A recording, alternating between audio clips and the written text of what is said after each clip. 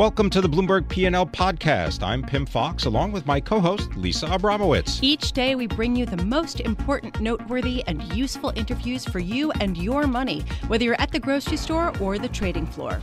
Find the Bloomberg P&L podcast on Apple Podcasts, SoundCloud, and Bloomberg.com.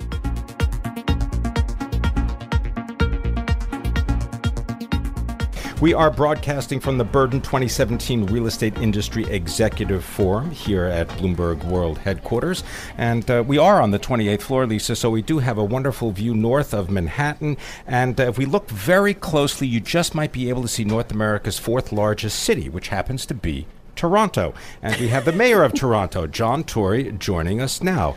Thank you very much for being with us, sir. Thanks. Thank you very much. And from here, I think you could almost see it. I think so. It's on a clear day. Well, one of the things that we would see if we go to Toronto, and I want to start there, is the diversity of the city of Toronto may not be very well known to those outside of Canada. I wonder if you could just speak to that and how that helps the economy of the city. Well, one of the reasons we're here is because there's a lot of things people don't know about Toronto. I think a lot of people, especially even our American friends who come to visit in large numbers, when they get there, they say they didn't realize it was so big. And in fact, it is bigger now than Chicago and one of the biggest cities in North America. But what's more interesting about that population is 51% of it are people who were not born in the country.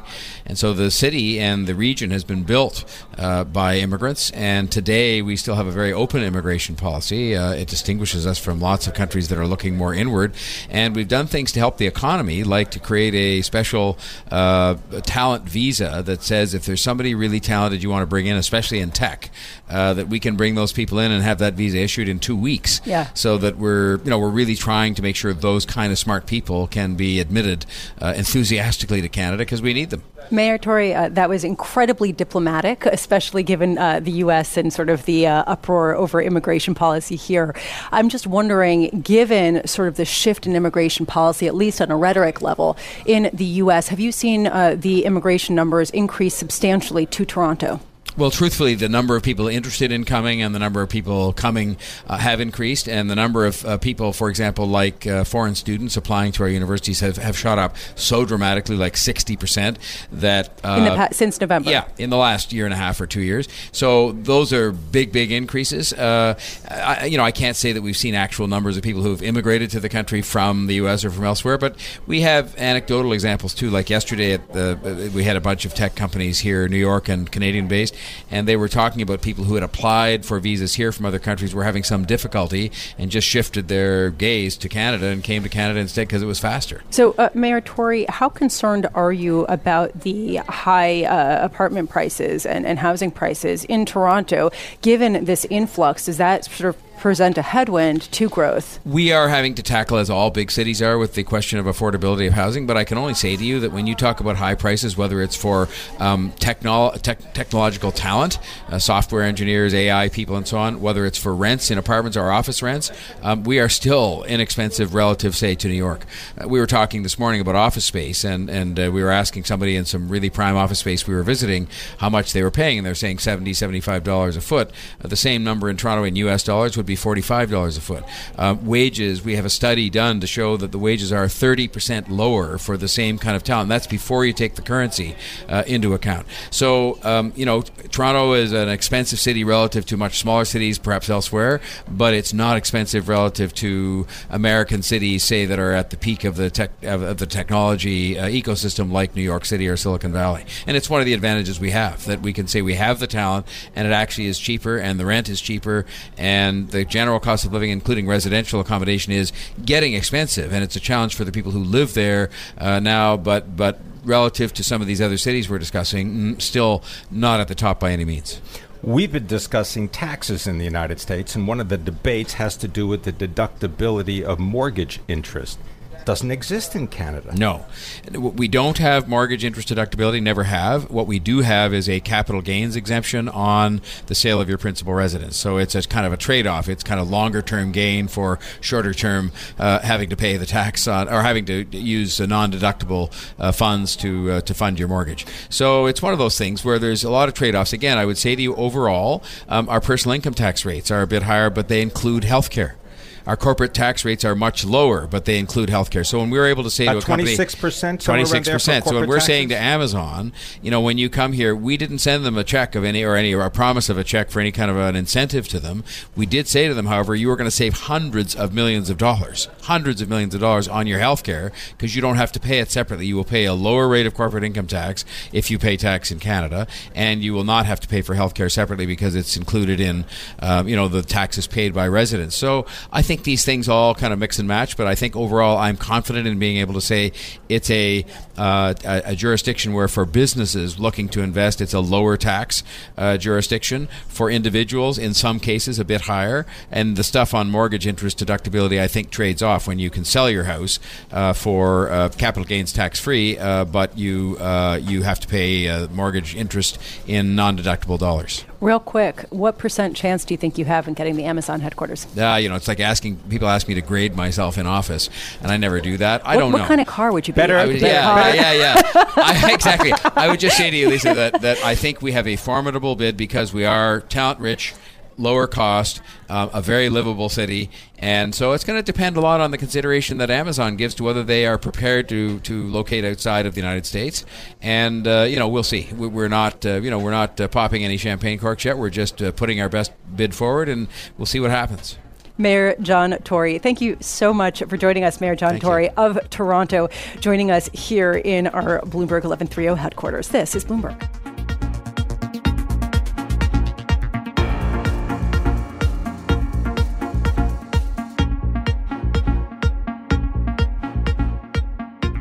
Well, we are broadcasting from the Burden 2017 Real Estate Industry Executive Forum, and one of the panelists on the panel that just concluded was Kathleen McCarthy, Senior Managing Director and Global Chief Operating Officer for the Blackstone Real Estate Group, and she joins us now. Kathleen, your group oversees $111 billion of assets, of real estate assets. And I'm wondering, you've expanded very quickly, and with such scale comes certain opportunities, but it also brings some challenges. And I want you to talk about what the challenges are that you've been facing as you've sort of expanded this rapidly.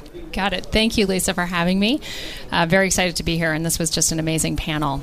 I would say we see really just benefits of the scale of our business and our global perspective. It allows us to have proprietary access to information to really remain, I think, ahead of what other people can see in the marketplace. And it allows us to be high conviction thematic investors globally. It's also been a great attractor for talent everywhere in the world. Can you speak a little bit about your recent, you did some of them last year and some acquisitions, but I want to start off with looking at this connection with e-commerce. Sure. That everybody needs a warehouse in order to store all those wonderful brown boxes. And you've made some purchases, I believe, out in the West Coast, in Irvine, for example. I wonder if you could just tell us about that acquisition and then what that means in terms of your strategy. Sure. So e-commerce is definitely impacting the way people shop. And since 2010, we've been the largest, most active investor in logistics assets all around the world, something like 400 million square feet, over 100 different transactions. This was just a very recent example. We see robust tenant demand like we've never seen before, unprecedented for logistics. And it's increasingly focused on that last mile or the urban locations so that consumers can get goods from retailers in a matter of hours, not days. I just want to follow up. If I was to go into one of your logistics properties, am I going to see more robots? Am I going to see more artificial intelligence and technology at work inside those buildings? I think certainly the tenants, and particularly the ones that have the most capital and the most scale, like an Amazon, are innovating and investing behind those ideas. But it really is a combination of human capital as well as mechanical capital. Where are you seeing the biggest opportunities right now? We know that the biggest metropolitan areas have seen the bulk of the money kind of coming into the country from overseas. Do you think that it's overvalued in places like San Francisco and New York at this point, and are you moving to other places? Sure. So I mentioned logistics as one of our most our highest conviction themes. I think also innovation cities, places where young, highly educated, creative, and technology talent wants to live. So it is the gateway markets like Seattle, West Los Angeles, New York, Cambridge, and outside of the U.S., it's places like Berlin or Stockholm or Shoreditch in London and Sydney in Asia. And we certainly, I think, are at a more mature point in the cycle, but we're really encouraged by the fact that fundamentals are generally quite positive for real estate in most places. What about rental properties? I know Blackstone was one of the biggest acquirers of home rental properties, and I know that there was some sort of Stuyvesant Town, right? The Peter Cooper Village. Yeah, I mean, and there were some sales, and I'm just wondering, are you at a sort of liquidation period, or do you see that as sort of a long-standing bet? Sure. So we are really bullish on residential, both rental housing in the form of single-family houses and rental housing in more traditional multifamily. And as Pim noted, we are investors in Stuytown. It applies in New York City as well as more broadly around the country. I think there are a lot of factors pushing people into rental housing and maybe remaining as renters longer. And so while you will see us sell assets, it's the nature of our opportunistic capital to sell assets once our fix-it is done. We continue to have very high conviction around residential investing. Saudi Arabia is in the news for a variety of reasons. Back in May, it was in the news because I believe you won a commitment from the Kingdom of Saudi Arabia for a $20 billion infrastructure investment fund. Can you give us any details about that? Sure. So Blackstone is in a very unique position because of our scale and our depth of experience in the markets. And Saudi Arabia did make a decade-long significant commitment to invest with us in infrastructure. And can you tell us, when are we going to see maybe some deals or some specifics? Sure. I really can't comment on that. One thing that has been sort of a trend is, should retail investors be able to go into some of these real estate investments? I know that Blackstone has been trying to open up that opportunity. How should that be structured, given the sort of more permanent nature of real estate purchases? Sure. So real estate, I think, presents a compelling investment opportunity for many types of investors, and I think retail investors should have access to that as well. When we're working with retail investors, we're trying to just provide a product that has the same institutional quality, transparency, and fee alignment that we provide to institutional investors. What's your take on the mall industry right now? We note the recent proposal by Brookfield Property to acquire GGP, General Growth Partners, I think about a $15 billion attempt. You think malls are too cheap? I think retail is certainly under pressure. We talked about e-commerce before. That's definitely having an impact. And I can't comment on what GGP is doing specifically. What Brookfield is doing specifically with GGP. We have been partners with Brookfield in GGP, in fact. They own a significant portion of the company. I think it'll just be interesting to see their vision for what to do with the company as a private enterprise. All right. Well, we're going to leave it there. I want to thank you very much for being with us. Kathleen McCarthy is the Senior Managing Director and Global Chief Operating Officer of the Blackstone Real Estate Group. Thank you very much for being here and for your participation at the Burden 2017 Real Estate Industry Executive Forum. We are broadcasting live here from Bloomberg World Headquarters.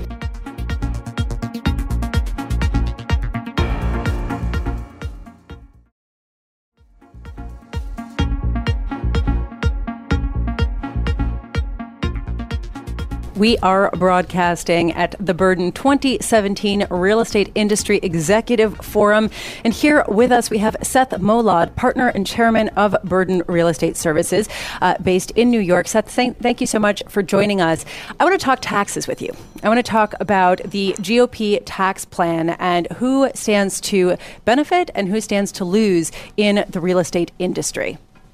Good morning, Lisa. Pleasure to be here. So, obviously there's a lot of talk out there. There's been plans floated by both parties in the House and Senate. The current plan as it exists would really, there's certain key elements that are really going to hurt probably the coastal states, being New York, California, the high tax states.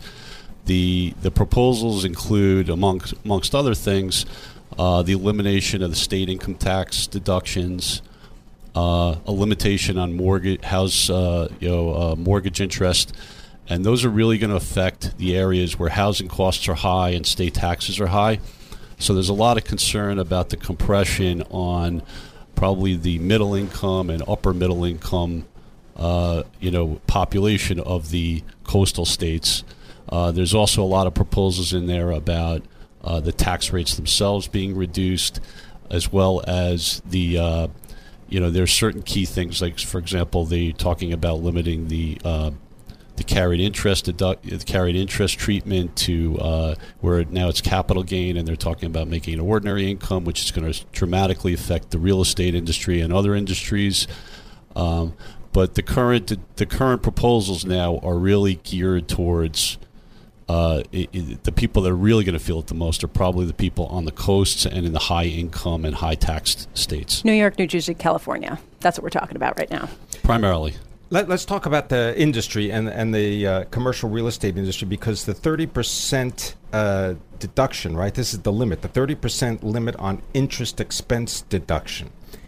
You have any thoughts on this? I mean, do you know anything in terms of where they're leaning in the tax negotiations? Well, right now they're talking about the mortgage interest deduction. Right now, the limit right now is on $1 million of indebtedness. Right. And they're talking about having that to $500,000 of indebtedness, and that is this kind of the sweet spot for a lot of, like I said, probably middle income and upper middle income families.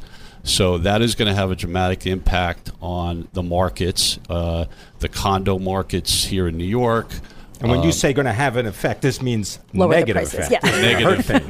Negative, You're bad. going to lose deductions, and it's going to make it less affordable to buy condos and houses and other types of real estate that would normally be more affordable. How about lower property depreciation? Yeah, I was just going to say that. Okay, moving that from 39 years to 25 years? I mean, this is good. This should be good for the commercial real estate industry. Well, that accelerates things. There's a lot of rules that are very specific to the real estate industry now regarding depreciation, where it's been accelerated. Any acceleration of depreciation is a good thing for the real estate industry and makes it easier to pencil out deals and make sure that the returns are working properly. So that's a good thing.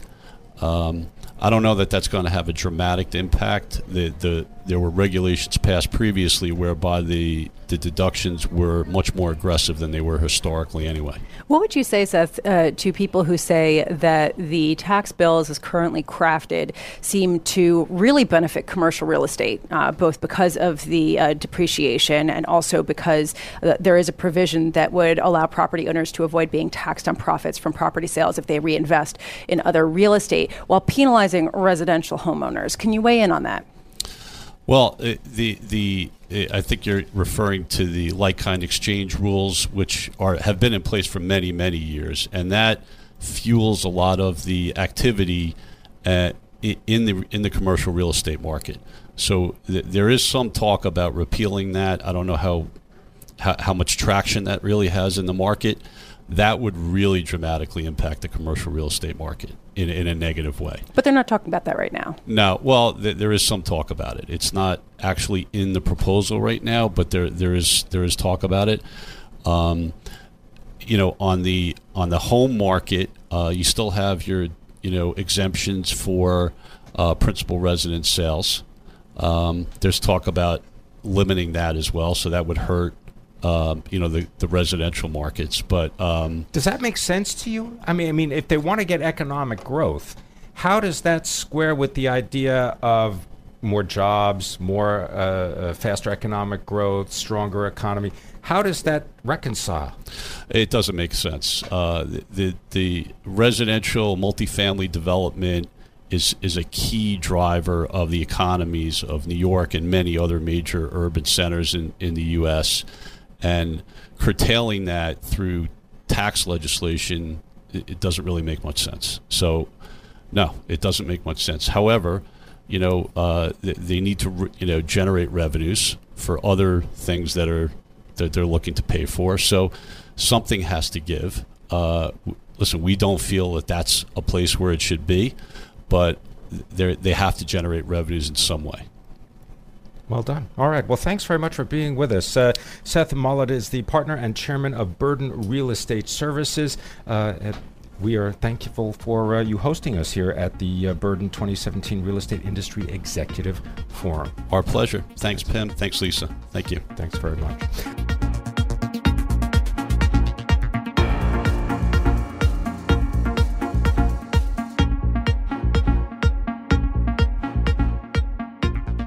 We are broadcasting from Bloomberg headquarters at the Burden 2017 Real Estate Industry Executive Forum, and we are very lucky to have with us Norman Sterner, founding principal and chief executive officer of MHP Real Estate Services. Norman, thank you so much for joining us. So, you're welcome. When we talk about New York City commercial real estate right now, there are two things that come to mind. One, empty storefronts, as a lot of retailers struggle, and two, Hudson Yards and what that will do to Midtown rent properties. I want to start with the second. How concerned are you about Hudson Yards, the development there, and how much it will lower commercial real estate values across New York? I'm not only not concerned, I'm a fan and a favorite of what they're doing at Hudson Yards. We have 400 million square feet. If we do not improve 3 to 4% per year to modern, state-of-the-art office properties, the city will simply dry up, as most of the other cities have. So, But what happens to the rest of the existing properties that aren't modern? You're making an assumption that the occupancy of Hudson Yards will become only the movement from existing space. We increase occupancy by people moving into the city. When you look at Amazon right now, they're not moving out of anywhere to move into 8 million new feet. They're looking for new feet. When you see companies moving from one place to the other, last month, we signed a 276,000 square foot lease for the city of New York. It's not necessarily moving out of one place to the other, but rather they need more space. We replaced 6 smaller, older properties with one brand new, much more efficient property. But it's not only Hudson Yards. It's Brookfield. It's related. It's L&L. It's SL Green building 1.6 million square feet on Grand Central. So no, I'm a proponent of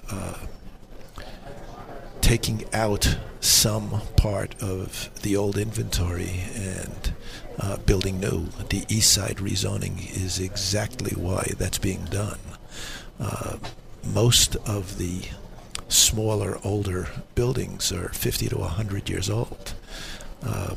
It's hard to convert them to modern office. Most of them are being converted when they're not being knocked down into residential or hotels. No, I don't think it will hurt. Also, it's a different marketplace. Hudson Yards, to build today, is somewhere between $1,000 and $1,200 a square foot. There's plenty of competition to that marketplace still in New York, so I'm a proponent. Could you share with us just a little bit of your own history? Because I understand that you did not start in the real estate business. You started with a seat on an exchange, not the New York Stock Exchange, in the mutual fund brokerage industry, but also you ended up, I believe, owning the building of the New York Stock Exchange on 9/11. So you've kind of been through it all, haven't you? You have done your homework. I started out as an accountant. I was very young. I got into college. I was only 16. So became an accountant because that was one of the things to do. And it was by accident that we got into the real estate business. Somebody walked into our office in 1970 when the city was on its back and contemplating bankruptcy. and asked if we would take him out of a contract on West 57th Street. Talking about 31 apartments for $70,000. That's not 70 each. That's $70,000 for 31 apartments. So the city changed when, and thank goodness for Mayor Koch and Big Mac. But we've been in the office building business now for 48 years.